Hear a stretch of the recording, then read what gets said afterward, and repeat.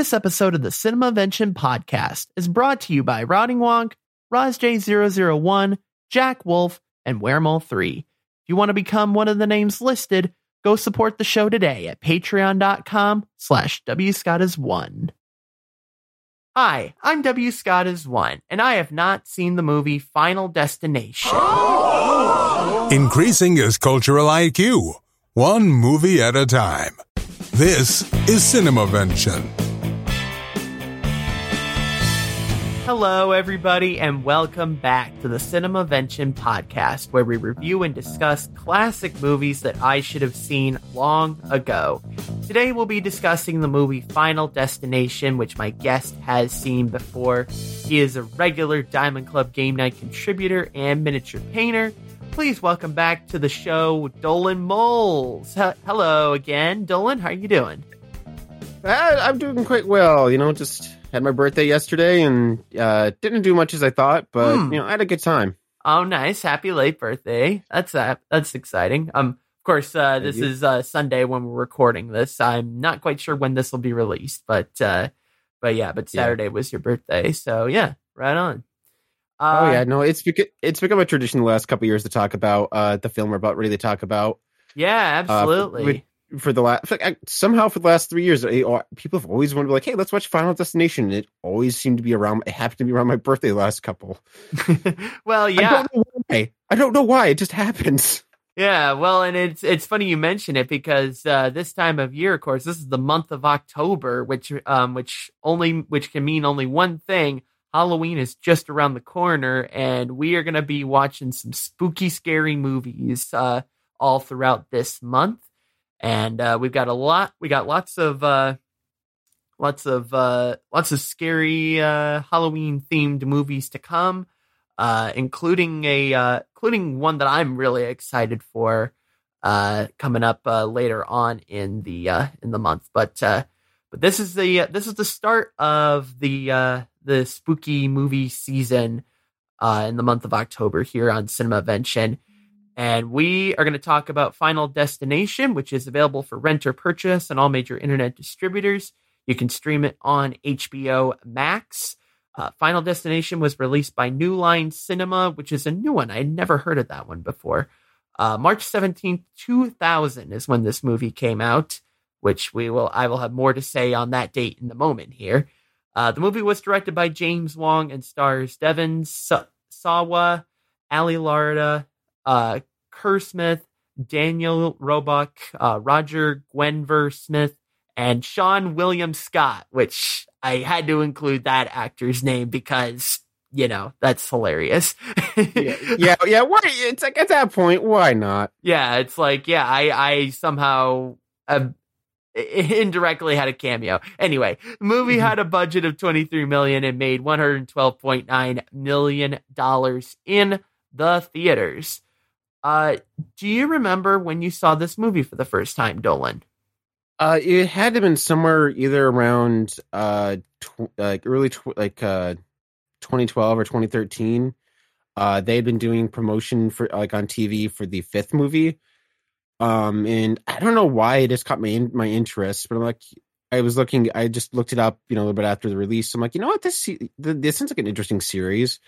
And so I checked out, this first movie from the local library, and just fell in love with the series. It's just I don't know why it caught my attention so much, but it became a series that just became a guilty pleasure, for lack of a better phrase. Yeah. So about late 2013 at the latest. Actually, again, as I love the series, it's when I first started hanging out with you guys and got introduced to the concept of Cinemavention, and you guys, and I think it was either you or BK sent me the list of movies, and the first thing my eye caught was Final Destination, empty spot, mine. It was like, yep. So yeah, this is the first one I signed up to do, and it was probably another month before I signed up to do another one. Oh, right on. The very first one that you signed up for. Yeah. Okay. Oh yeah. So yeah, it just caught my eye again, guilty pleasure. So yeah. So this is this your favorite movie of all time, or is there another movie that's your favorite? Back to the Future is my favorite movie of all time, as we Oh, discussed in it's that just that- episode. Oh, okay, sure, but it just Yeah. happened to be that one was the first one that popped The- out. Yeah, the first one that caught my eye. Got it. Because of how the document had been it's formatted. It just I see. Yeah, straight up in center. So gotcha. Right on. But yeah, we had mentioned. I had mentioned earlier. This movie was released in March of 2000, and it's interesting because the movie was released in March, and yet we're talking about it during October, like kind of a spooky month. So a lot of people might ask why we are covering this movie in October, or like why during. Why include it in this list of, Halloween themed movies? I would say I suggested it, one, because it was on the list, and you had alluded that you're not a huge fan of like super jump scary films. And I'm like, hey, this is a good one this is a good one for that. Plus it's a horror / thriller / suspense film, whatever you want to call it. I hate jump scares. Yeah. I hate them. I hate them. Yes. Yeah, and as we watch the movie, it's there's a few moments of just quiet and then small jump scare, but it's not right. And it's not straight up dead quiet. And those I can handle. Those I can handle, right? Like the we'll talk about it later, but when that bus just comes out of nowhere and like scares you like that, like.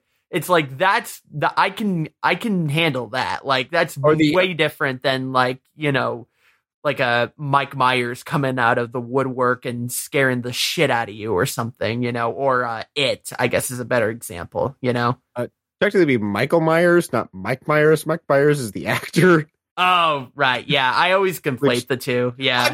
I mean, if you watch Baby Driver, they make the exact same joke. No, I always conflate the two in my mind every time. Yeah. I know what you know about that Baby Driver scene. They couldn't get the rights to Michael Myers, so they got the rights to Mike Myers. That's hilarious. When you watch Baby Driver for this show, that's a point someone would definitely make. But that's the only scene I've seen of that movie. But going back, it's a scary movie without being, relying on that trope of bright flashy light or bright guy with a knife and jumping out into the dead quiet with loud noises. So it gives you the scaring factor is what Rube Goldberg of death is going to happen to these characters. And this is, and it definitely later on in the series gets a little bit more, I don't want to use the word egregious, but you're just like, oh, come on. The Murphy's Law that go into this, that what can go wrong will go wrong to cause these accidents to happen is like, everything went the worst possible route of death. Yeah, are you talking about like the sequels, like the ones later on? Without spoilers, it's like, oh, you thought these were ridiculous. It gets better, like betterly choreographed, better what you want to call it, but also at the same point, you're just like you're face palming because you're just like, you're like some of these are like common sense is a. But also, the whole concept, and we'll get into this, but like the whole concept of it was interesting about, I don't know, like it seemed like the premise, like it kind of took me out of the movie a little bit, that the whole entire premise is of, a death has its vengeance, like, death has an order and, the character messed up the order and everyone else has to still die, even though they didn't die in the airplane explosion. Like that alone to me is like kind of ridiculous, because in what scenario would that ever need to happen where like, because I quote unquote cheated death, I have it coming to me now. Like that's not a thing. Yeah, it's not a thing, but interesting you put it that way. It was originally this actually really good segue. Is this was actually written originally as an episode of X-Files, which very much had the effect of weird shit is happening that's just out of the ordinary, then they had the two characters, Fox Mulder and Jane Scully, I think her name is. I couldn't get that wrong, but they go in and they'll sit and they'll investigate it, and they'll investigate it and deal with it. And the original script was, oh, this group survived an accident, and Dana Scully says Captain Jack. Thank you, Jack. Or Captain Jack. I really missed that. Yeah, that was my mistake. But anyway, it was originally gonna be like, oh yeah, these guys survived some sort of accident. I don't remember if it was a plane crash in the original writing. And then again, it was the same concept of, all right, this kid saw the Alex character saw the premonition of the death. He got him and his friends off, and then his friends just started dying after time. This is not normal. This is not normal because it's interesting. It's interesting. That's where oh, go ahead. Sorry. That's why you see those two FBI characters, is because, which again we'll probably talk about more later, is those two FBI characters were probably originally written in a very Dana and Scully like type of vibe. Sure. Well, and it's interesting that you say that, like, that it used to be like an X-Files episode, because it kind of has the pacing of a TV episode almost. Like you could realistically probably fit that into like I don't know how long the X-Files episodes typically were. I assume they were about an hour, right? Yeah, they're about an hour, if I remember correctly. And this would have been like a good 2-parter episode. Yeah, no, I could totally, and I could totally see this being like a TV episode. Yeah, like they definitely had sort of the pacing of a TV episode, kind of. So I guess I can understand that. Yeah, but I do feel like it probably does work better as a movie format, though. So I think that was probably a good call on that. Yeah, it was one of those like he pitched it there, and all of a sudden, like whoever agent got, it's like, yeah, no, this is a better movie. Let's send it off, and then now it's a series of 5 movies, 5 books, a limited comic book run. Yeah, they have 2 more movies that are on the way. It's including one that is in like the very early stages of pre-production as we're recording this episode. Final Destination 6, which presumably will probably come out at sometime in 2024, I would imagine. So I think it's supposed to be 2023 because it's. Is it really 2023? Wow. Yeah. Okay. Yeah, because I think we were discussing this in the watch party. Is that they got the directors, which are, the same ones who did Freaks and Geeks, and okay. And actually the producer is the same one who did the MCU Spider-Man movies. So pretty big names tied to this. Okay. Yeah, because it definitely seemed like this first movie was kind of on like a shoestring budget. It really did. Yeah. The effects are mostly practical, not a lot of CGI.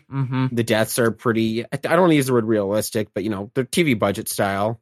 Yeah. Yeah, but and then once you get to. Yeah, and then especially once you get on the 5, that are actually 4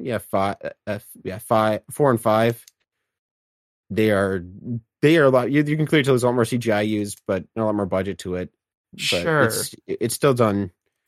It's still like they give the same impact of like, oh, this is pretty brutal.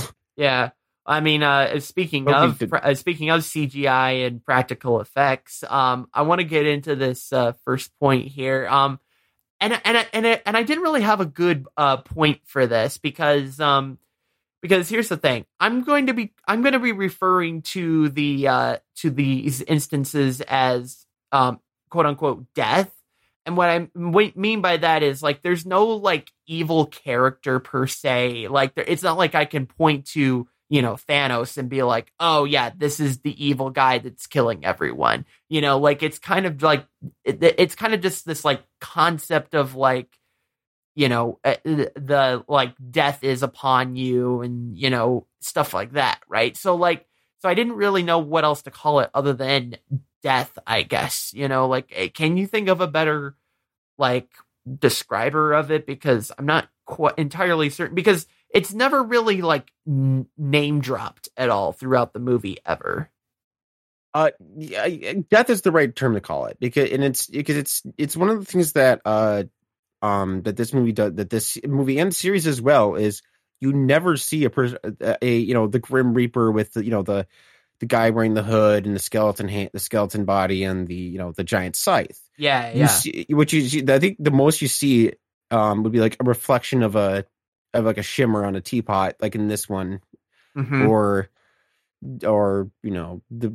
like a dimming of a light or something. You never see a physical manifestation of it. So yes, you see death, but you don't see. You don't see. It's not like death is represented as a character necessarily. It's just an inevitable concept that is, like death as a force rather than a character. Right. Yeah. That's it. Yeah. And there's actually terms introduced later on called agents of death, which are like, the things that cause, like the bus that hit Terry or whatever, which aren't directly controlled by death, but causes death.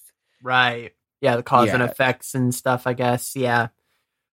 Yeah. And let's talk about that first death, right? Because it's interesting, like, because we've mentioned, the bus running over that character, right?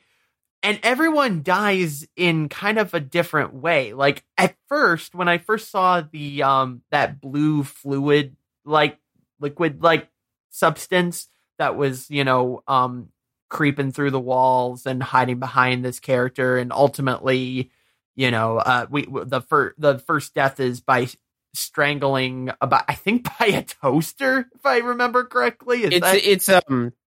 It's a clothesline or a clothesline, something like that, yeah.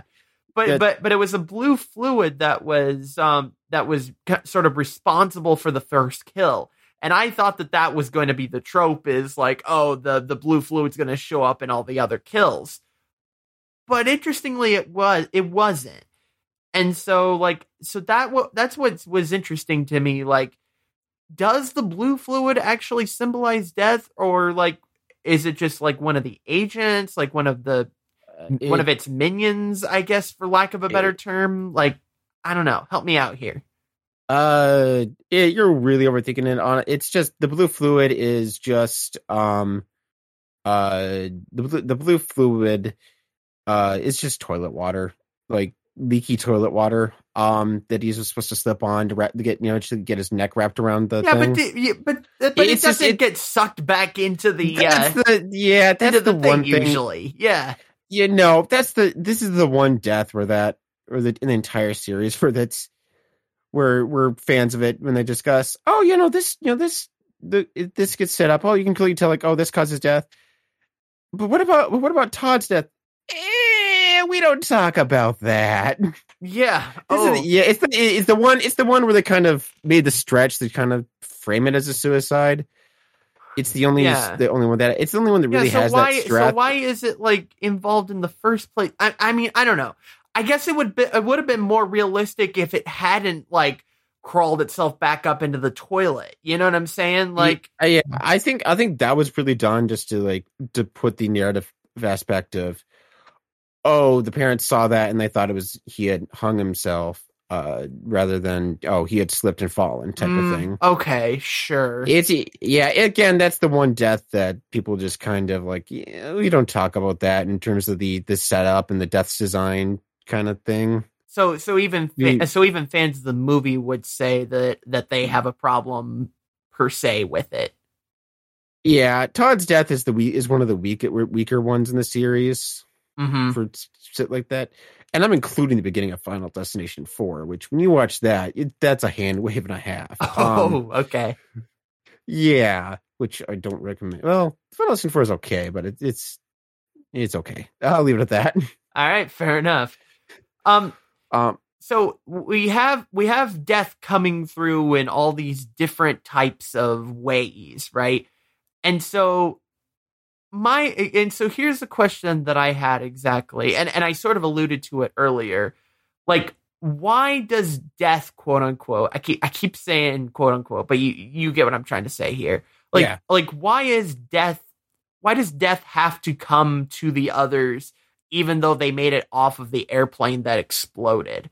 Like, to me, it's like, because like, I know it's a movie and it's not supposed to be realistic, but whole concept of, oh, they got off of the plane explosion, like it, it's like, oh, it was fate that they got off the plane. Like that would have been more believable, as opposed to like, oh, because they weren't on the plane, now they all have to die because they didn't follow the pattern of death. Like, I don't know. That just took me out so much from this movie. How can I explain this? It's well, actually, here we go. You know the conversation they had with Tony Todd's character, William Bloodworth, in the mortuary. The mortician. He's like, death is as a design, and by getting off that plane, you fucked with it, and now he's pissed and he's coming after you. Sure. Yeah. So it's one of those like, yeah, in this universe, it's pretty much implied that, yeah, everyone's, has a beginning of life, and where and when they die has a plan. There's a plan. And then it has the yellow aspect of, you don't mess with that plan, otherwise you will still die. It's just, by messing with it, you made him angry, and he's going to make your death that much more unpleasant.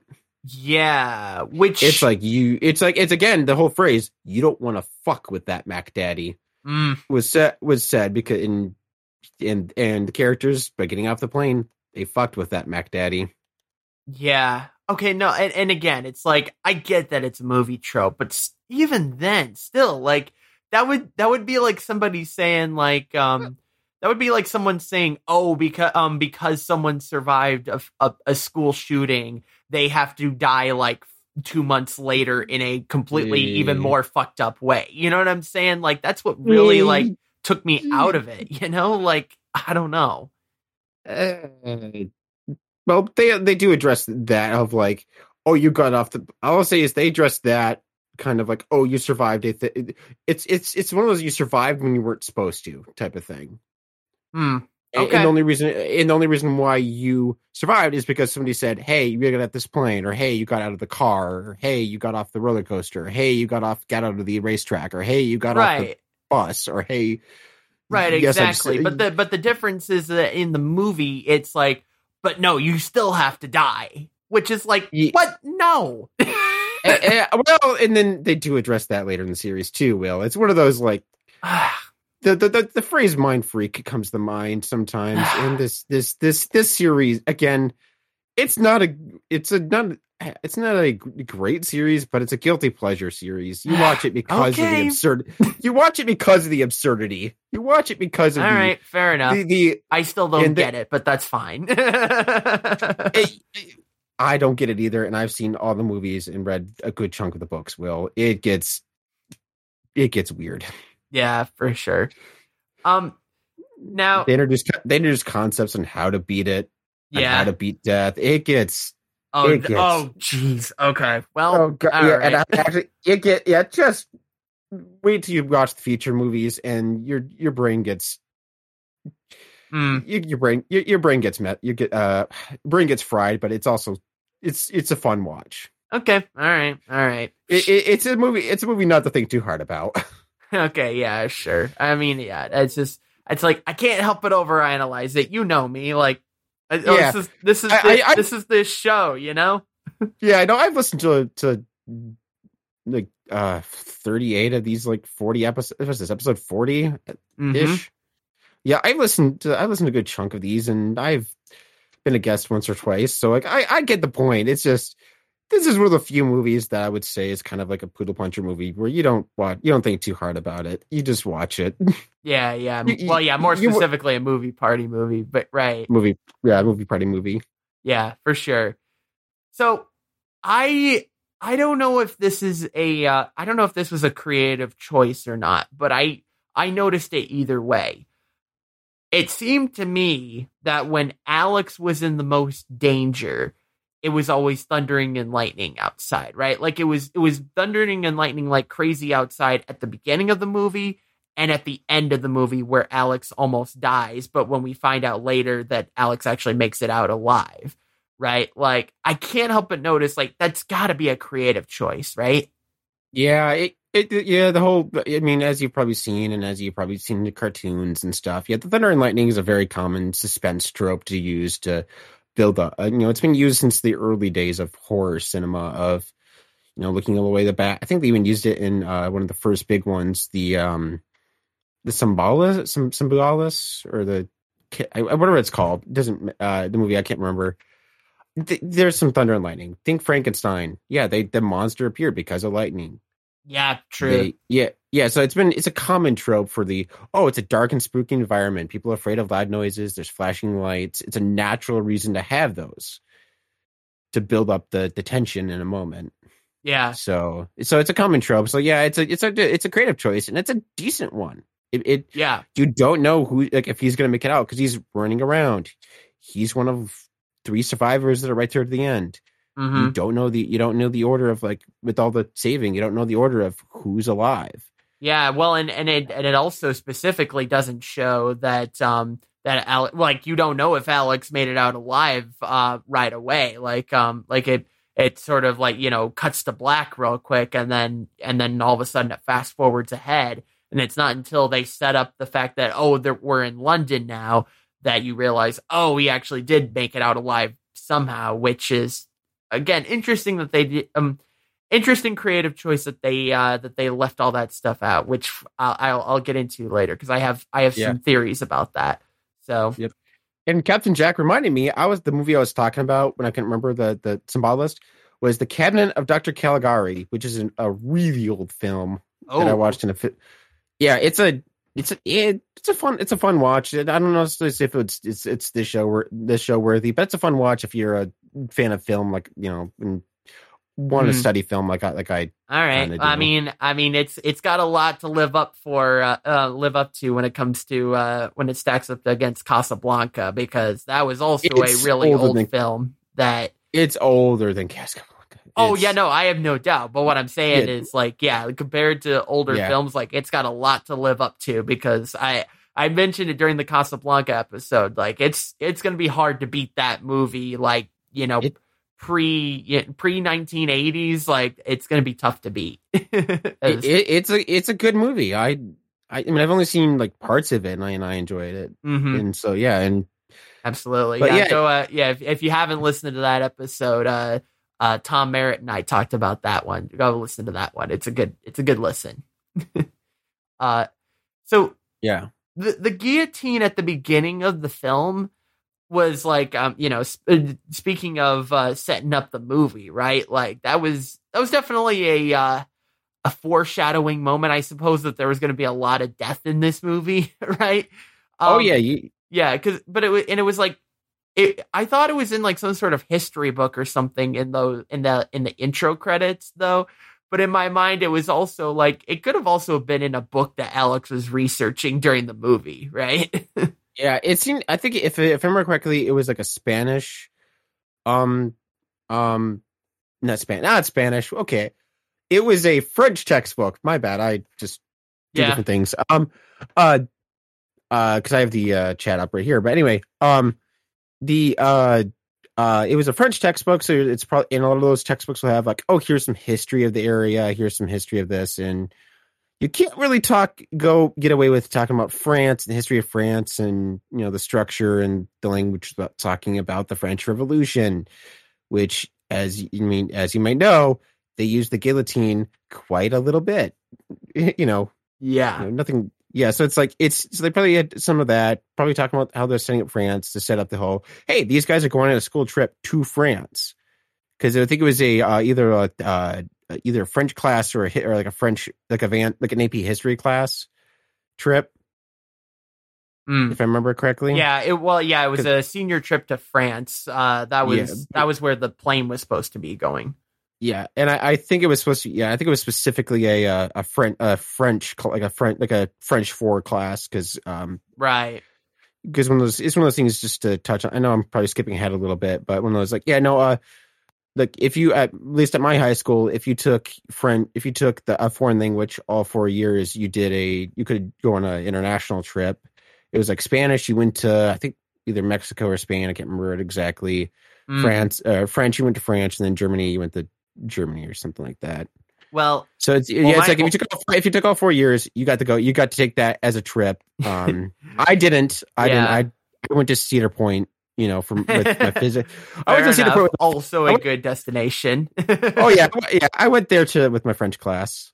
Not French class. Sorry, it's physics class. I didn't take French. Well, and it's interesting because it's like I know that would not have happened at my school because number one, my school probably didn't have the funds to do that. But also number two, the only foreign language class we had at my school was Spanish, which is interesting because I went to a Michigan high school as well, and I was actually grandfathered out of this, so like it became a requirement later on in high school where you had to take where like everyone that graduating high school now has to take a foreign language class.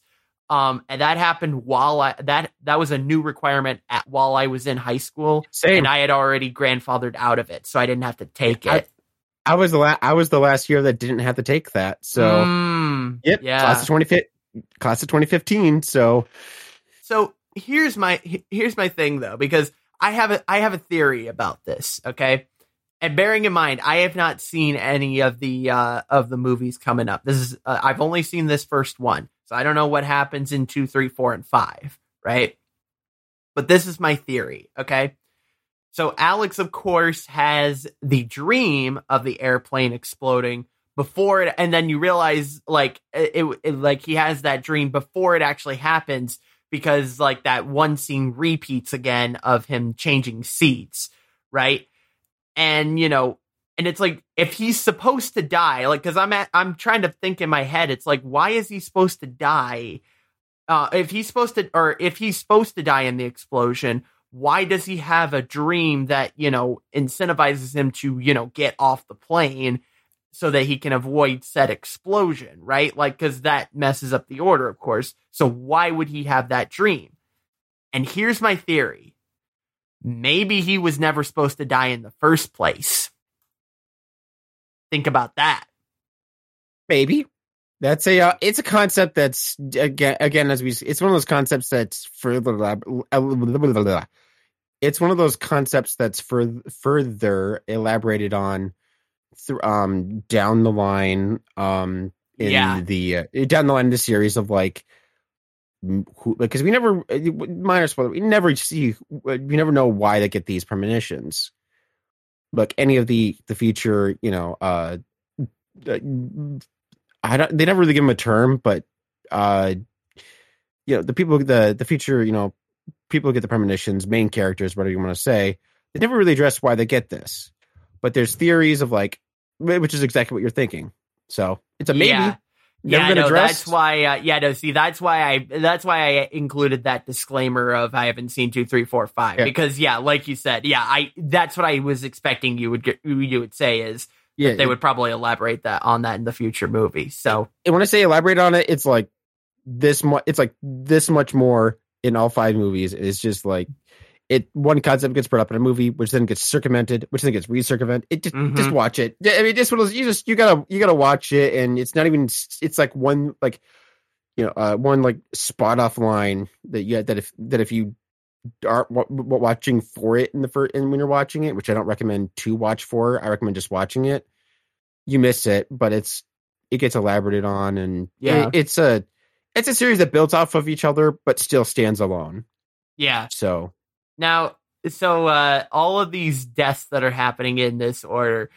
So my favorite death, which by the way is a sentence I never thought I would say, but my favorite death in this movie was definitely Carter at the very end of the movie because it's like the way that they made him die at the end. It's like he dies, right? And then it just immediately cuts straight to credits, right? Yeah, it's like who's next? Who's next? And then wham! Yeah, and then you don't even see it. You hear it, which is what it's an amazing choice of like. It's like it's one of those again minor spoiler for the movie. It's like you think they're survived and they beat everyone because they said the whole 3-month jump later, right? And he's just like, Oh, And not only does he just die right at the end, but yeah, they just cut straight to credits after that. Like, right to credits. It's like, it's an amazing creative choice. It's just like, it builds up the suspense of just, again, a whole movie, a whole bunch of punches, and let you off on that happy note to end with a punch. I love movies that do that, of just like, it's not where it's not sequel bait, but still it's a punch at the end that just like, wasn't expecting that. Mm-hmm. Yeah. But yeah. And actually, what's interesting, if you notice that sign that hit him, it was the 080, the whatever, French name ending in an 081. And this part that hits him flipped around, looked like 180. The name of the flight. The name of the flight from the very beginning. Yeah, I see. Okay. Yeah, there's a lot of nods to that, to the phrase, to the numbers 180 throughout before every death. Like, I think the bus that hit Terry was like bus 180 or something like that, or bus. Oh, wow. Or I think it was like, it actually, because you brought it up, because that's easily my second favorite death, because it's it's like she's telling Carter, like, she's breaking up with Carter, and it's like right in the middle of it's like telling off Carter. It's like, you can drop dead, boom, just get slammed by that bus out of nowhere, right? I would say, again, having seen all of them, it is in my top 3, because it's just like, it's like one of those, she just takes a step out, turns around, is like, you could drop fucking dead. And then as soon as she says the word, finishes the word dead, just smack. And it just, completely unrealistic, by the way, because it's like, unless the bus driver is just passed out at the wheel, like, how do you not see a woman just standing in the middle of the crosswalk like that? Yeah, going that speed, by the way. Like, completely unrealistic, but I don't care. It's funny. There's nods to that death later on in the one of the books where one of the characters gets hit by a bus, and are you ever going to read the books, Will? Because I can give a minor spoiler for the book. Probably not. No, I'm probably not going to read the books. There's a book where the character actually interacts with. Yeah, minor spoiler if you haven't read the book. Minor spoiler for Looks Could Kill, I think, is the name of the book. Okay. It's where a character actually interacts with the only personification of death we see throughout the whole series. She gets hit by a bus right at the end. And it's driven by a personification of death, and that's maybe what we think could be, but you don't see. But literally, the bus goes by so fast, you don't see anyone behind the wheel, so it could be like, hey, the bus is run away. That one's one that's not explained, but it's still done so well. Yeah. So, I mean, speaking of Carter, so I gotta tell you, like, as morbid as this is, I kind of related to it in a way, because Carter's reaction to his quote unquote inevitable death while they're, driving the car, which, by the way, probably not a good idea to be giving this news while he's driving a car, but I digress. But like, Carter's reaction to his inevitable death, and, him trying to, like, it's like, oh, well, no, it's like, I'm going to take matters into my own hands, right? Like, he's like trying to get it out of the way and do it himself, right? As morbid as that is, that's probably how I would have reacted if I were in that situation IRL, like, I can't lie. Like, that's probably super accurate to how I would react to that. Yeah. I don't know how I would feel in that situation. I can't put words to it. It's just, it's one of those unrealistic scenarios, but anyway, it's just one of those, like, it's morbid. It's a morbid thought, and it's like, I can see, I can see and empathize. I can see and I can empathize with it. But it's just one of those, I don't know how I would feel in that situation. It's maybe I would be like a character later in the series that just kind of locks up and just and there's reasons. Well, watch later movies on why that wouldn't work. Yeah, for sure. Death as a design. You can't mess with it.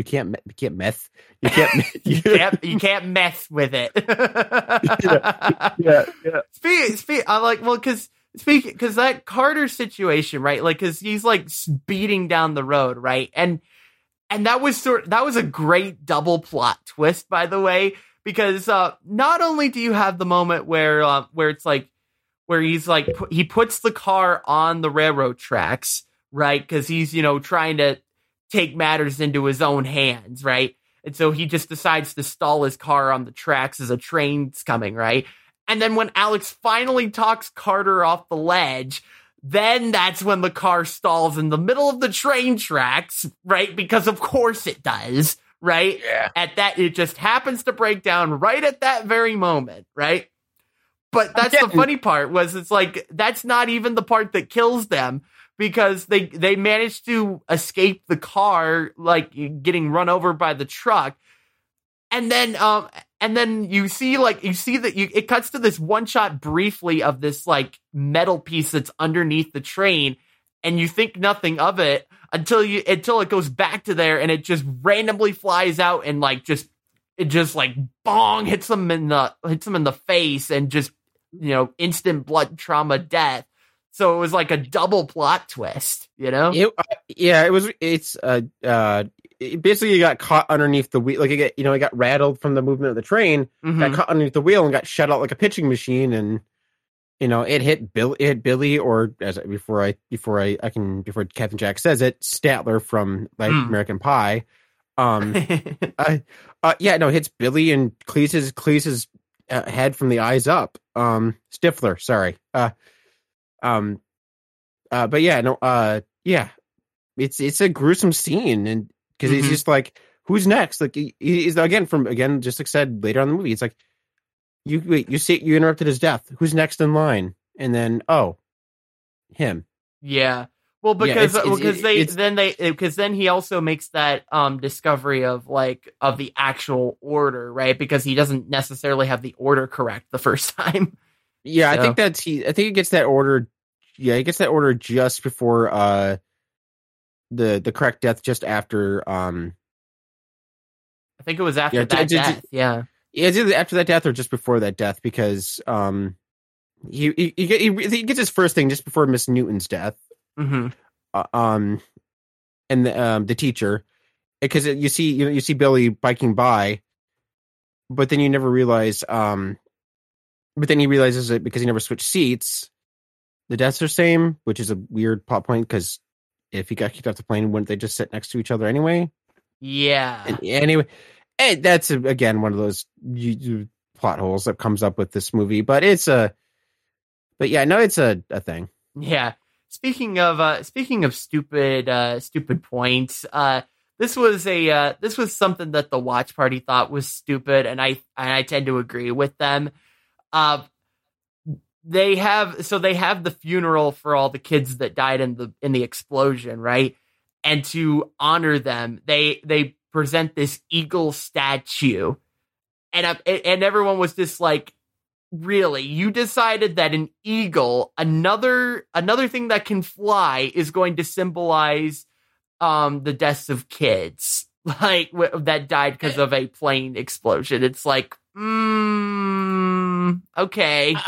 I think it's more symbolism for that. It's one of the whole you can when they now that they're dead, they can spread their wings and soar among. Yeah, I guess. Or they're always among us. It's one of those symbolism things that I understand where it comes from because it's a common thing for memorials, but I'm not quite sure the symbolism behind it.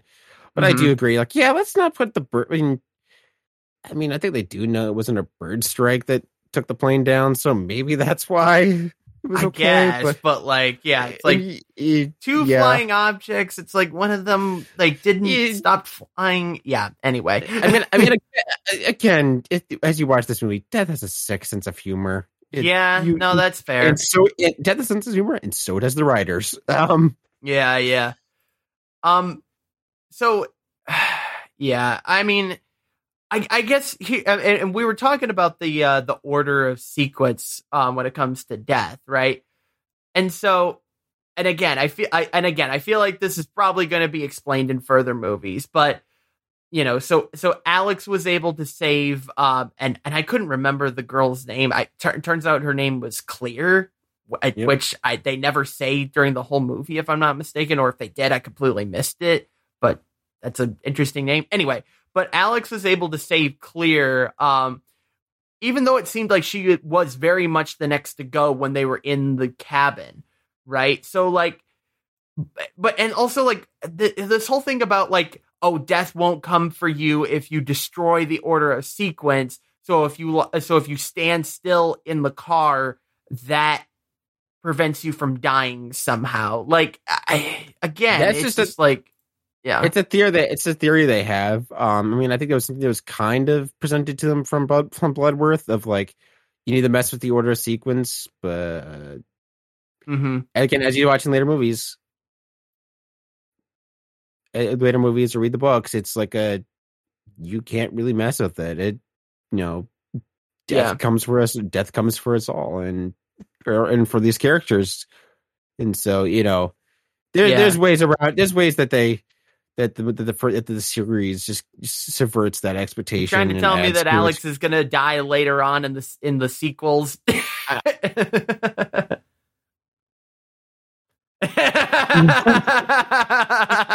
right, fair enough. That's all I'm going to say on that. Okay, sure. Here's what I thought was interesting, and again, we alluded to this earlier. So Alex is able to save Clear, right? And we're not sure if Alex makes it out alive.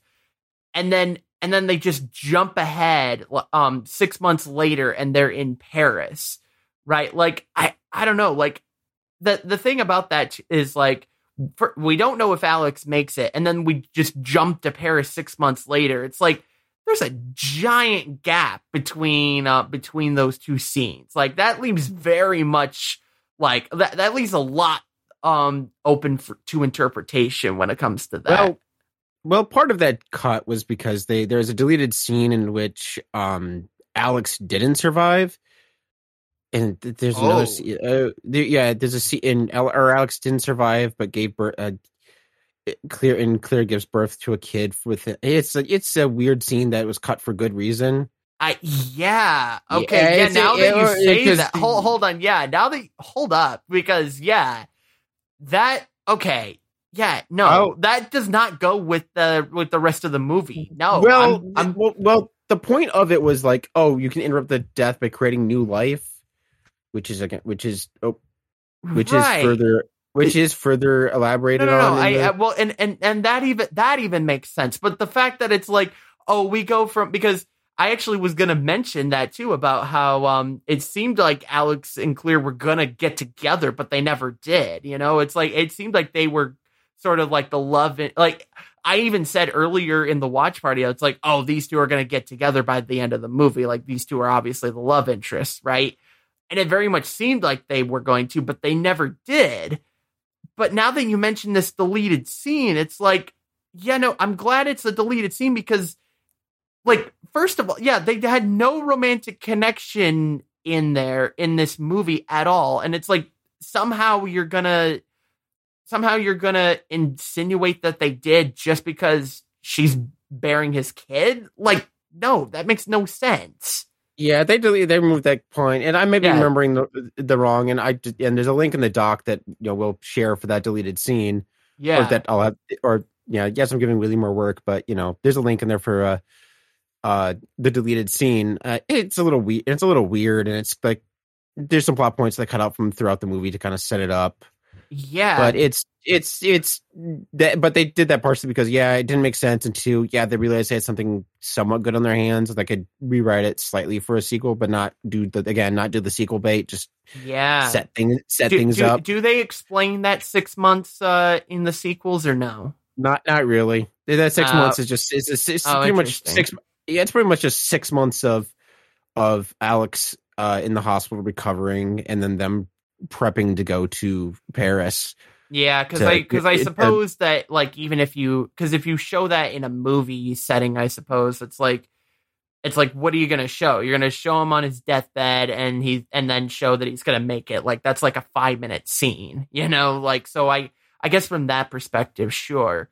But if they don't explain it, then I guess my interpretation of that is, yeah, like you mentioned, yeah, Alex going to the hospital and obviously recovering, right? Yeah, But yeah. also, And they, like, well, but also, so- I thought initially it was like, oh, like maybe they're going to Paris to somehow avoid, like that's somehow how they're going to avoid death is if they get out of the United States and go to Paris, because and that's somehow like I get that that's not logical, but that may be like what they are thinking it is. Or maybe it's like to evade the FBI that was clearly after Alex this entire time because at the end, like they were searching for Alex and he was running. And that plot point was just never addressed at the end there. yeah, the whole FBI angle is purely for, again, Yeah. it's purely for this movie. It's a leftover from the X-Files. But also if you wanted to, if you wanted to evade the FBI, like you wouldn't go to Paris because you just get extradited Yeah. back to the US. So that doesn't really add up anyway. So Yeah, no, plus they wouldn't be able to get on the plane. Okay, this was pre 9/11, which, you know. yeah, sure. But even then, like, yeah, like even pre 9/11, you still wouldn't be able to get on a plane. Yeah, no. Yeah, because they did the background. Yeah, it's one of those. It's weird and it's one of those. Yeah, basically, he Yeah. got off the FBI. If you're asking why he got off the FBI, he got off because they saw him save Clear. Yeah, clear. Yeah. Mhm. Yeah, they saw him, and it was like one of those. Yeah, they just kind of hand wave it from there. Which is interesting that the FBI is deciding to take the stance of, oh well, I guess he's innocent. Again, Will. It's a movie to just you kind of have to have a shed of doubt, suspend your doubt occasionally, just because it's like, yeah, no, a computer's not gonna explode with enough force to send, even with the capacitors in there. Oh yeah, no, exactly. Yeah, dude. yeah, it's a computer. It's like, of course, I have C4 in my CRT. Don't you? No? Yeah, of course. Yeah, I always store my C4 in my CRT monitor. Yeah, absolutely. Yeah, even then with the fire that happened, it wouldn't even be C4, no, that wouldn't even be realistic anyway. Yeah, no, because C4 needs both electricity and heat. It seems like there's a lot of those like moments in that movie where it's like, this is so stupid. it gets worse, but it gets worse. One thing you'll learn from this series is everything electronic explodes at like you're filling it with dynamite, and everything catches on. Everything's super flammable. So basically, everything is a Galaxy Note 7. yeah. And it's like people have it's like one of those also series. It's like, oh yeah, people have this, you know, it's the same kind of people that are in a Quentin Tarantino movie. Everyone's just floating bags of blood that are at so high pressure that, you know, one little prick, it's like a water fountain coming out. Yeah, right. It's one of those series. It's one of those series where it's just ridiculous. It has that crest of, you know, the crest of, this is ridiculous. This is ridiculous. But okay.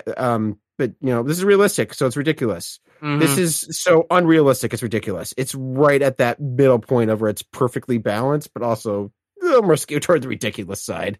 Sure. So actually, you mentioned pre 9/11, and I had a couple of comparisons that I wanted to talk about, like this movie versus today, because this movie was released in 2000. Presumably, it was filmed in either 98 or 99, right? So there were probably some things that, you know, there were very interesting things that I noticed about airports today versus back then. And yeah, like you mentioned, this was pre 9/11, if only by a year, right? And here's the thing: if Alex freaked out on the airplane like he did in the movie, if an Alex were to do that on an airplane today, like, you know, at best he's being labeled a Karen and getting ejected from the plane, which, to be fair, I guess is kind of what happened in the movie anyway. But at worst, like, you're being detained for questioning. Like, you're not getting on the next available flight like the teacher was was trying to, convince them to do. Like, you are like, you're definitely being detained if you start saying that garbage, right? Like, oh yeah, that is like that freak out that Alex had on the plane, like that just would not happen. That just would not happen today. Yeah, that's all right. It's like all right. I mean, unless it's a complete, it's proven to be a mental breakdown, but still, that's like you're getting like interrogated. Even if it is, right? Yeah, you're still getting interrogated. FBI. Yeah, you actually wouldn't be actually nowadays wouldn't be FBI. It would be Homeland Security. Mm-hmm. You're in Homeland Security. That you might, at the very least, you're getting banned from that airline. Right. Yeah. It's like, you might be on a no-fly list. Like, there's or even at the not necessarily it's not a no-fly list because of mental breakdown. It's like you're putting on the we give you the enhanced searches every single time list. Like, get ready to bend over. Yeah. Yeah. I mean, because the FBI didn't get involved until after the plane exploded, right? But considering how like folks would like the treatment of those people today, like that was pretty tame for the time. You know what I'm saying? Like that's tame what happened to Alex compared to if that were to happen today.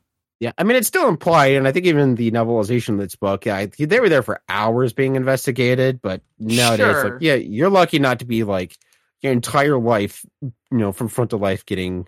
Yeah, let alone trying to get on the next available plane. Yeah. Yeah, you're not getting the next plane. You're probably going home. You're probably not flying for a couple months, but you're... Yeah. But you're getting talked to by, several men in suits. Yep. Absolutely. So, yeah.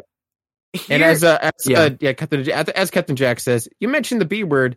You were extremely fucked if you say the B word in an airplane. Yeah, or in the airport, right? It's like you better be freaking careful if you say the B word anywhere in an airport or in an airplane. Like, you better have a very good reason for saying it. If you're there. Oh, geez. So that sound effect and I realized what I was hearing. I say sound effect because you hear on like the intercom, the white zone is for immediate loading and unloading of passengers only. And when I heard that, I was like, where have I heard that before? And I'm like, oh yeah, that's right. That's the soundbite in the Jackbox game Earwax that we play on game night. And I'm almost positive, because the clips I think pretty closely match up. I'm almost certain that Jackbox uses that particular clip for that soundbite in the game. I'm almost positive, because it had the same like background noise and everything from the Jackbox game. So I'm almost positive that was I think that's where they pulled it from. I honestly think that's one of those like, oh, if you don't want to like record your own sound effect, hey, go, pay a one-time fee of like, a taco or $1.50 or whatever. Yeah, and you got this huge library of pre-recorded files to use for your cheap movie productions. That may be just where they pull it. And I'm guessing Jackbox did a similar thing of just for Earwax and for all the like the blurbs and blobs that they do for like when your characters do something in the other games. It's just like, actually, I think for that it's just like, oh yeah, here's hey, we pay a royalty fee right at the beginning of the usage for that sound, especially for Earwax, which leans itself to the hey, let's get this stock sound effect. Yeah. And try to get these two random stock sound effects to get the prompt. Yeah. Yeah, because I wasn't able to fully verify the case that they were the same clip, but they definitely sounded very close. Yeah, it wouldn't surprise me whatsoever. Yeah. Again, with how I also haven't heard this in an airport ever. Have you ever heard this at all? Not that specific wording, but one of those like unattended, like please do not leave bags unattended. Hey, hey, you just hey, don't park here and run, and don't one of those like if I remember correctly, the Detroit airport, which is what I've flown out of the most lately, it's like, hey, you don't, this, the area outside the East Concourse entrance, is for picking up only. When the West is drop off only. Hey, don't park there for more than, if you're parked there for more than 5 minutes, your ass is getting towed. Yeah. For safety reasons. For both safety reasons. Again, that could be a post 9/11 thing too. Is like, yeah, we're not leaving unattended cars here. We're not leaving unattended bags here. Yeah. So it could be one of those like. Here's the thing too. Yeah, because in my research for this, because I Googled this particular quote because I was looking for the Jackbox quote and all this other stuff, right? And in my research in doing this, I searched for that quote. The first result that it came up is actually it being quoted from the 1980 movie Airplane, which is another future movie that we'll be covering on this show in the future. Yeah, which I think Wabbit mentioned that in the watch party. That it was I think Airplane. he did. Yeah, I think you're right. I think he did mention that. Yeah. Yeah, which I've only seen it like the middle half. Yeah. So also, it's a movie worth watching because it's just ridiculous, and you remember. Apparently, in addition to that, there's also apparently a song that is by Joel Smith that is literally called "The White Zone is for immediate loading and unloading of passengers only." But they don't even actually use. I listened to the song; they don't even actually use that as an actual line anywhere in the song. And so in my mind, I'm just like, maybe it's one of those capitalized on SEO situations. I don't know, because the song had nothing to do with like airplanes or airports or anything. So I can't for the life of me figure out. It just could just be like, hey, ridiculousness. I don't know. Yeah, I don't know. Yeah, I'm not as well versed in that type of. I mean, I know what SEO is. There's just so much you can understand, and it's interesting. Yeah. Well, when you're going on those trips, you're going through the airport, and the tarmac that you go on really does like that. The tarmac in the movie looks like a tarmac you'd go on today. Although to be fair, there's not really a whole lot you could do to update those. But I just thought, I was like, yeah, no, that looks like a tarmac today. But but what they said about the bathroom is so true. Like. When you're boarding a plane, right? You always, I repeat, always use the bathroom in the airport and not on the plane. Like that is just a rule you don't break. Like if you use the bathroom before you get on the plane, and at the very least, if you do have to use the bathroom in the plane, you better only be taking a piss. Yeah. No, I can definitely attest to that as someone who's had to use the restroom on a plane.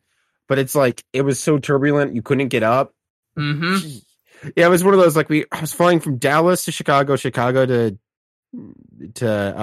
Detroit, I think it was. Or let's say it's Detroit. It was definitely one of those things like, oh, crap, I should have gone. Literally. Yeah. I was like, oh, crap, I should have gone. And so, yeah, no, there's definitely probably security footage out there of a weremole running. Oh crap! Literally, I should have crapped in the airport. Yeah, and then it gets to the point. Yeah, no, and then when it's a turbulent ass flight and you can't get up, it's like, yep. I mean, I know this is on TMI, but it's like one of those. Yep. Well, okay. As soon as we land, I'm first off that plane. Yep. Yeah. I definitely have had a few of those moments too. Yeah. One of those like.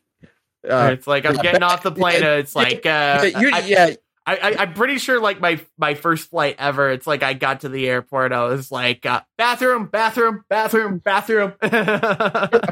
no, there's definitely a time when I was like, yep, run. It's like one gate, run, as close as I get, because it was a tight flight too, or tight connection, so it's like, I can't really stop, and then it's like, somehow that turbulence made us save just enough time. I was able to run, go, get out of the next plane home, and I'm like, yeah. All right, we're going long on this episode, so we got to rapid fire through all these last few points here.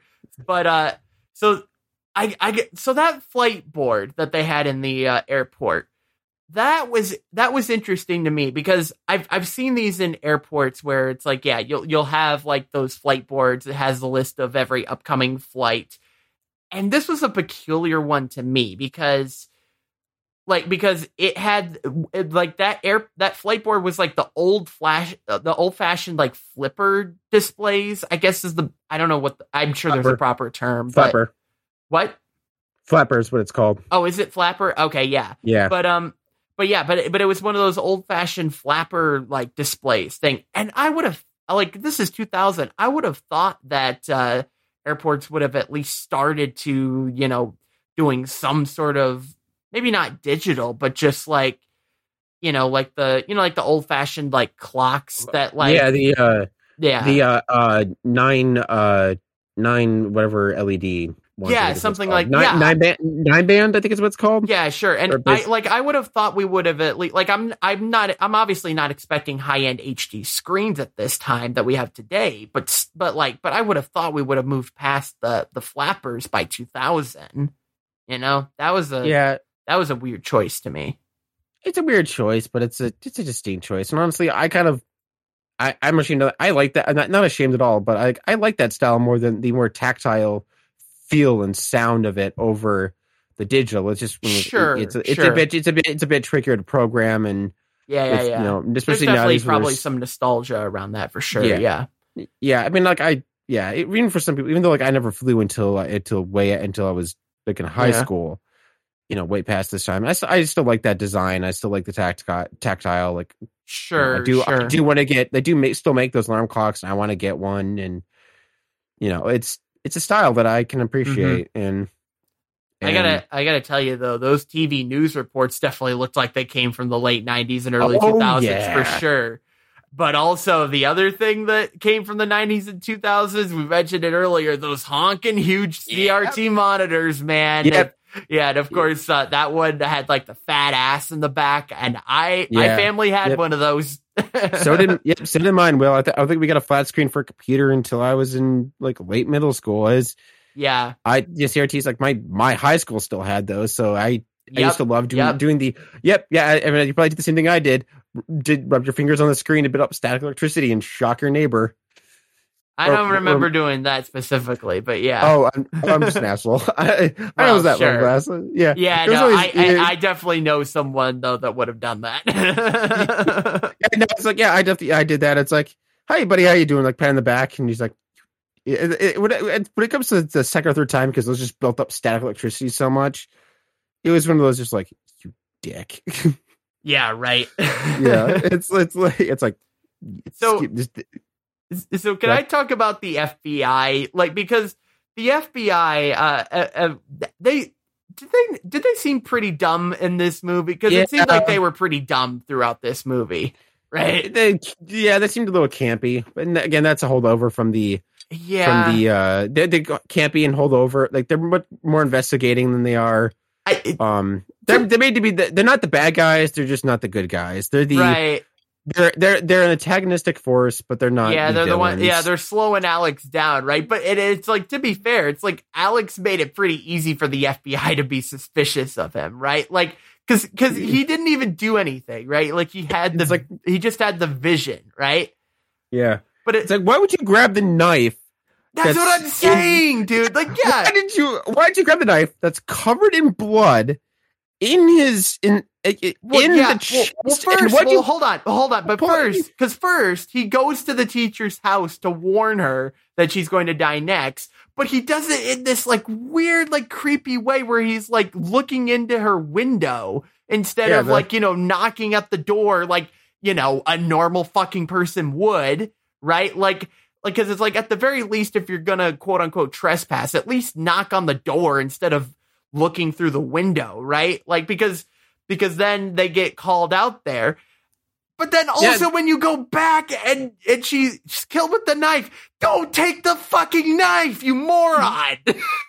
He didn't take it with him. He took it out and dropped it, so it's there. And the fire, it's got his handprints on it, right? Yeah. No, it's like common sense. Yeah, dumbass. Because then also high schooler panicking. Yeah, panicking. If you're gonna put your fingers all over the knife, you might as well fucking take it with you. Like, fucking moron, dude. Dudes. Yeah, again, high schooler panicking, fire all around him. panicking that he has a dead teacher in front of him. Yeah. Panicking he just saw death happen for like the upteenth time. Again, talk about self-incriminating yourself. My God. It's like, again, like that, the whole Valerie Newton death is the one death that you can, it would be hard to not explain that to even the FBI hand waving it all with he saw Claire. That's the one, like, there's a lot of evidence of, again, handprints, shoe prints. You have her blood underneath your nails. You have her blood on the thing. She literally called and said, "Hey, I see Alex." Yeah. Yeah, it's like, again. Good point. Yeah, Captain Jack makes a good point. Yeah, the knife is keeping the blood from rushing out. So you literally are causing more blood to spill. Yeah, again, because at that point, like the knife had already been driven with the chair falling on it into her heart and destroying the heart. But still, again, it's like, no. There's only so much hand waving you can do with. Yeah, no, that's just dumb. That's just dumb. Objectively dumb. Yeah. Yeah. I mean, the house blew up. Is there really any fire? Well, actually, Billy actually says they found your fucking handprints on the knife. The fire caramelized the blood. You dumbass. Yeah. Yeah. Again, so stupid. Yeah. But here's something that was interesting. Like some of the folks in the watch party were surprised that Alex knew where the teacher lived. That didn't really shock me because I knew where a lot of my teachers lived too when I was in high school. Didn't mean I ever needed to go to their house, but it's like I knew where they lived, right?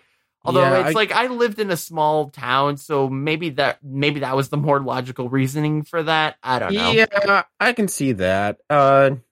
And then, like, my high school was a smaller to mid-sized town, but so I knew but still close to the capital of the Michigan. But so it's I knew about where they lived. Like I knew, like, I know, so and so lives down, lives down this street somewhere, and I knew, next door. And one of the kids in my scout troop was next door neighbors with, with one of the teachers. Yeah, for sure. But that's about as much as I knew. Is like I didn't know where that scout lived. I just knew he lived next door to one of the teachers. Yeah. So we'll end on this because I thought that this was interesting. So Clear. So we don't. Here's the thing about her is that. We not only do we don't really meet her mother at all in this movie, right? Like it's seemingly she's like it seems like she's just like living on her own, right? Because we don't really meet her mother. We don't really even know like the situation. Like it's never been fully explained, at least not in this movie. It was explained in this movie. It was like a 2-minute scene of Clear. Clear's explaining why she has her obsession with death and her weird thing like Alex does is because her father or the whole death design concept is her obsessions with that is because it's explained her father was killed in a robbery. Sure. And a robbery of a store where, and then and it was and so she's that, and then her mom married an asshole that is like, I don't want a kid. And so the mom is like, yeah, okay, sure, and just kick the kid clear out. And it's like, here's a house. You're living in your on your own, fucko. Okay, well, wow, yeah, because I knew the dad had died, but I must have completely. And now that you say that, I like sort of remember it, but that was kind of like a throwaway line that like could have easily been missed, I suppose. Yeah. Yeah, the thing is when you're on your like 6th rewatch of this movie. Yeah, no, there's lines and it's very lightly looted, but and also the dad, because also the dad owned the cabin that they were escaping to, that Clear and Alex were escaping death from, and like, and at first I thought the cabin was like off the grid or something, but I think it was more like they were trying to make sure that every possible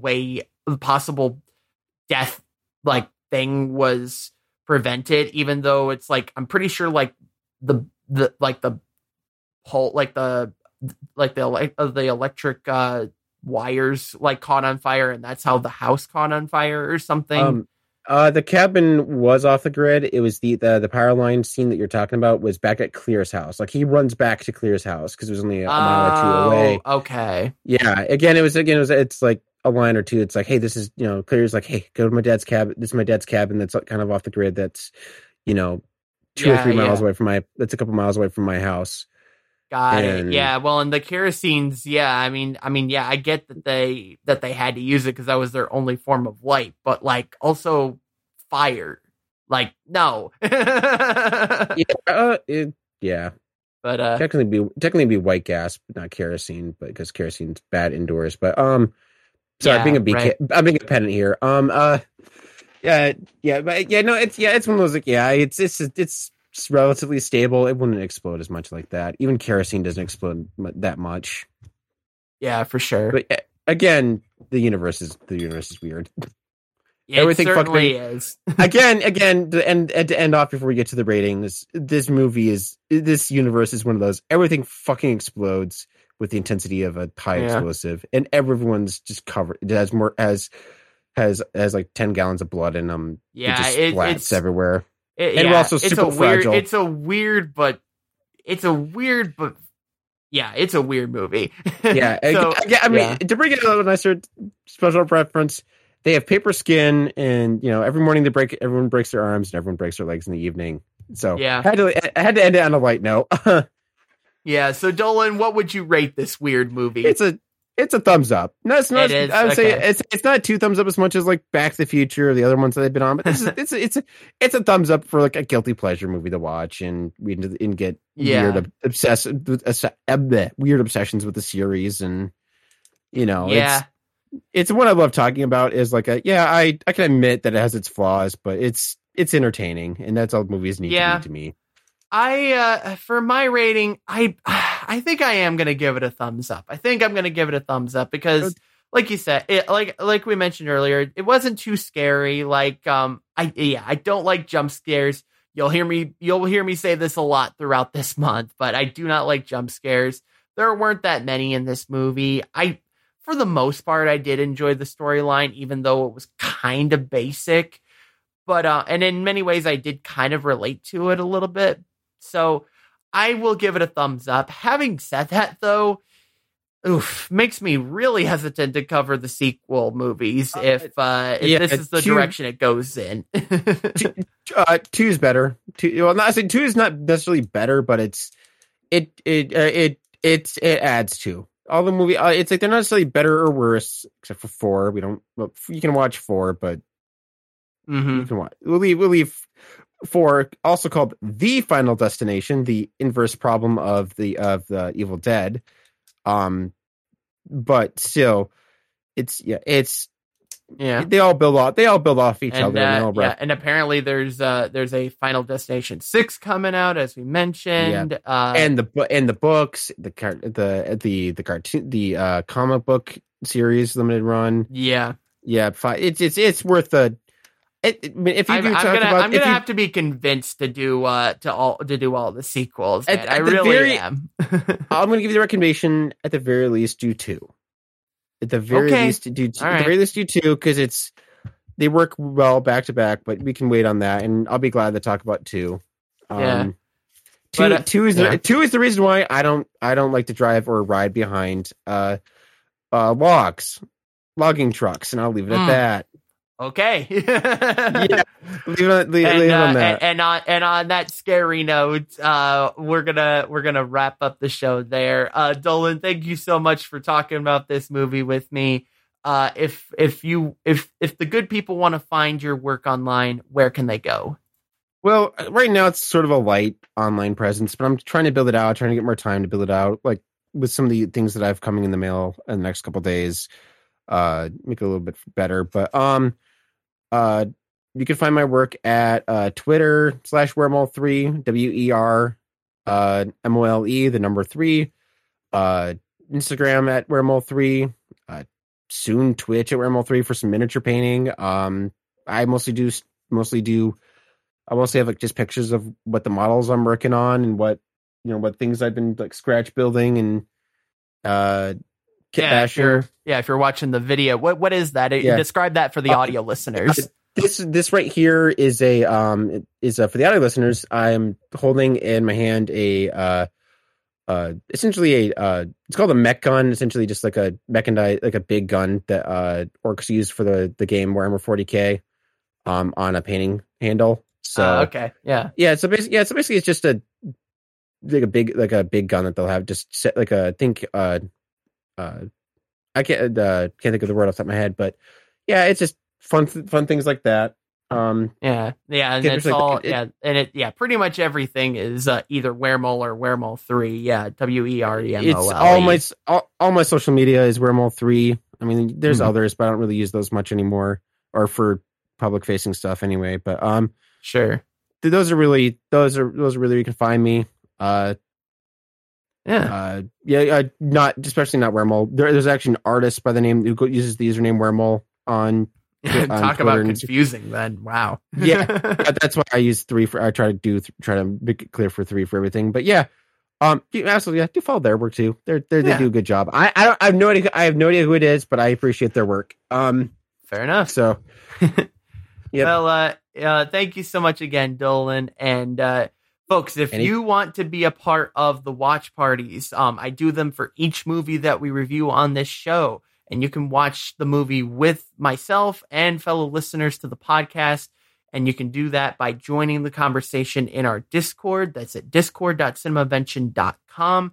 There's a Cinemavention channel in there where a bunch of people talk about all the movies we've covered, including all the previous movies. And it's a great little community to get, and you'll want to get in there, discord.cinemavention.com. But if you can't make it to those watch parties that I mentioned earlier, don't worry. We have them available on demand exclusively to the patrons of this show. That is over at patreon.com/WScottis1, where you can become a supporter of the show and support the show and keep it going. And every donation helps, especially in this economy, let me tell you. Don't forget, I am live twice a week playing games with the community. That's over at twitch.tv/WScottis1. Send in your thoughts about the movie that we discussed today. I'm sure there's going to be a lot of conversation regarding this movie. Email at cinemavention.com is the email address if you want to send anything in and have it be heard on the show. You can also visit the website if you want to see previous episodes of this show, as well as show notes, a whole lot more, over at cinemavention.com. And there's a link over there to subscribe on your favorite podcatcher of choice, which I would highly encourage you to do so. Music has been provided by Kevin MacLeod. You can check out his work at incompetech.com. And our next movie that we are going to be covering for Spooky Month is going to be The Evil Dead from 1981. Yes, there's a lot of Evil Dead movies. So The Evil Dead, the very first movie, that's the next movie we are going to be covering on this spooky month. We'll see you next time. Diamond Club hopes you have enjoyed this program.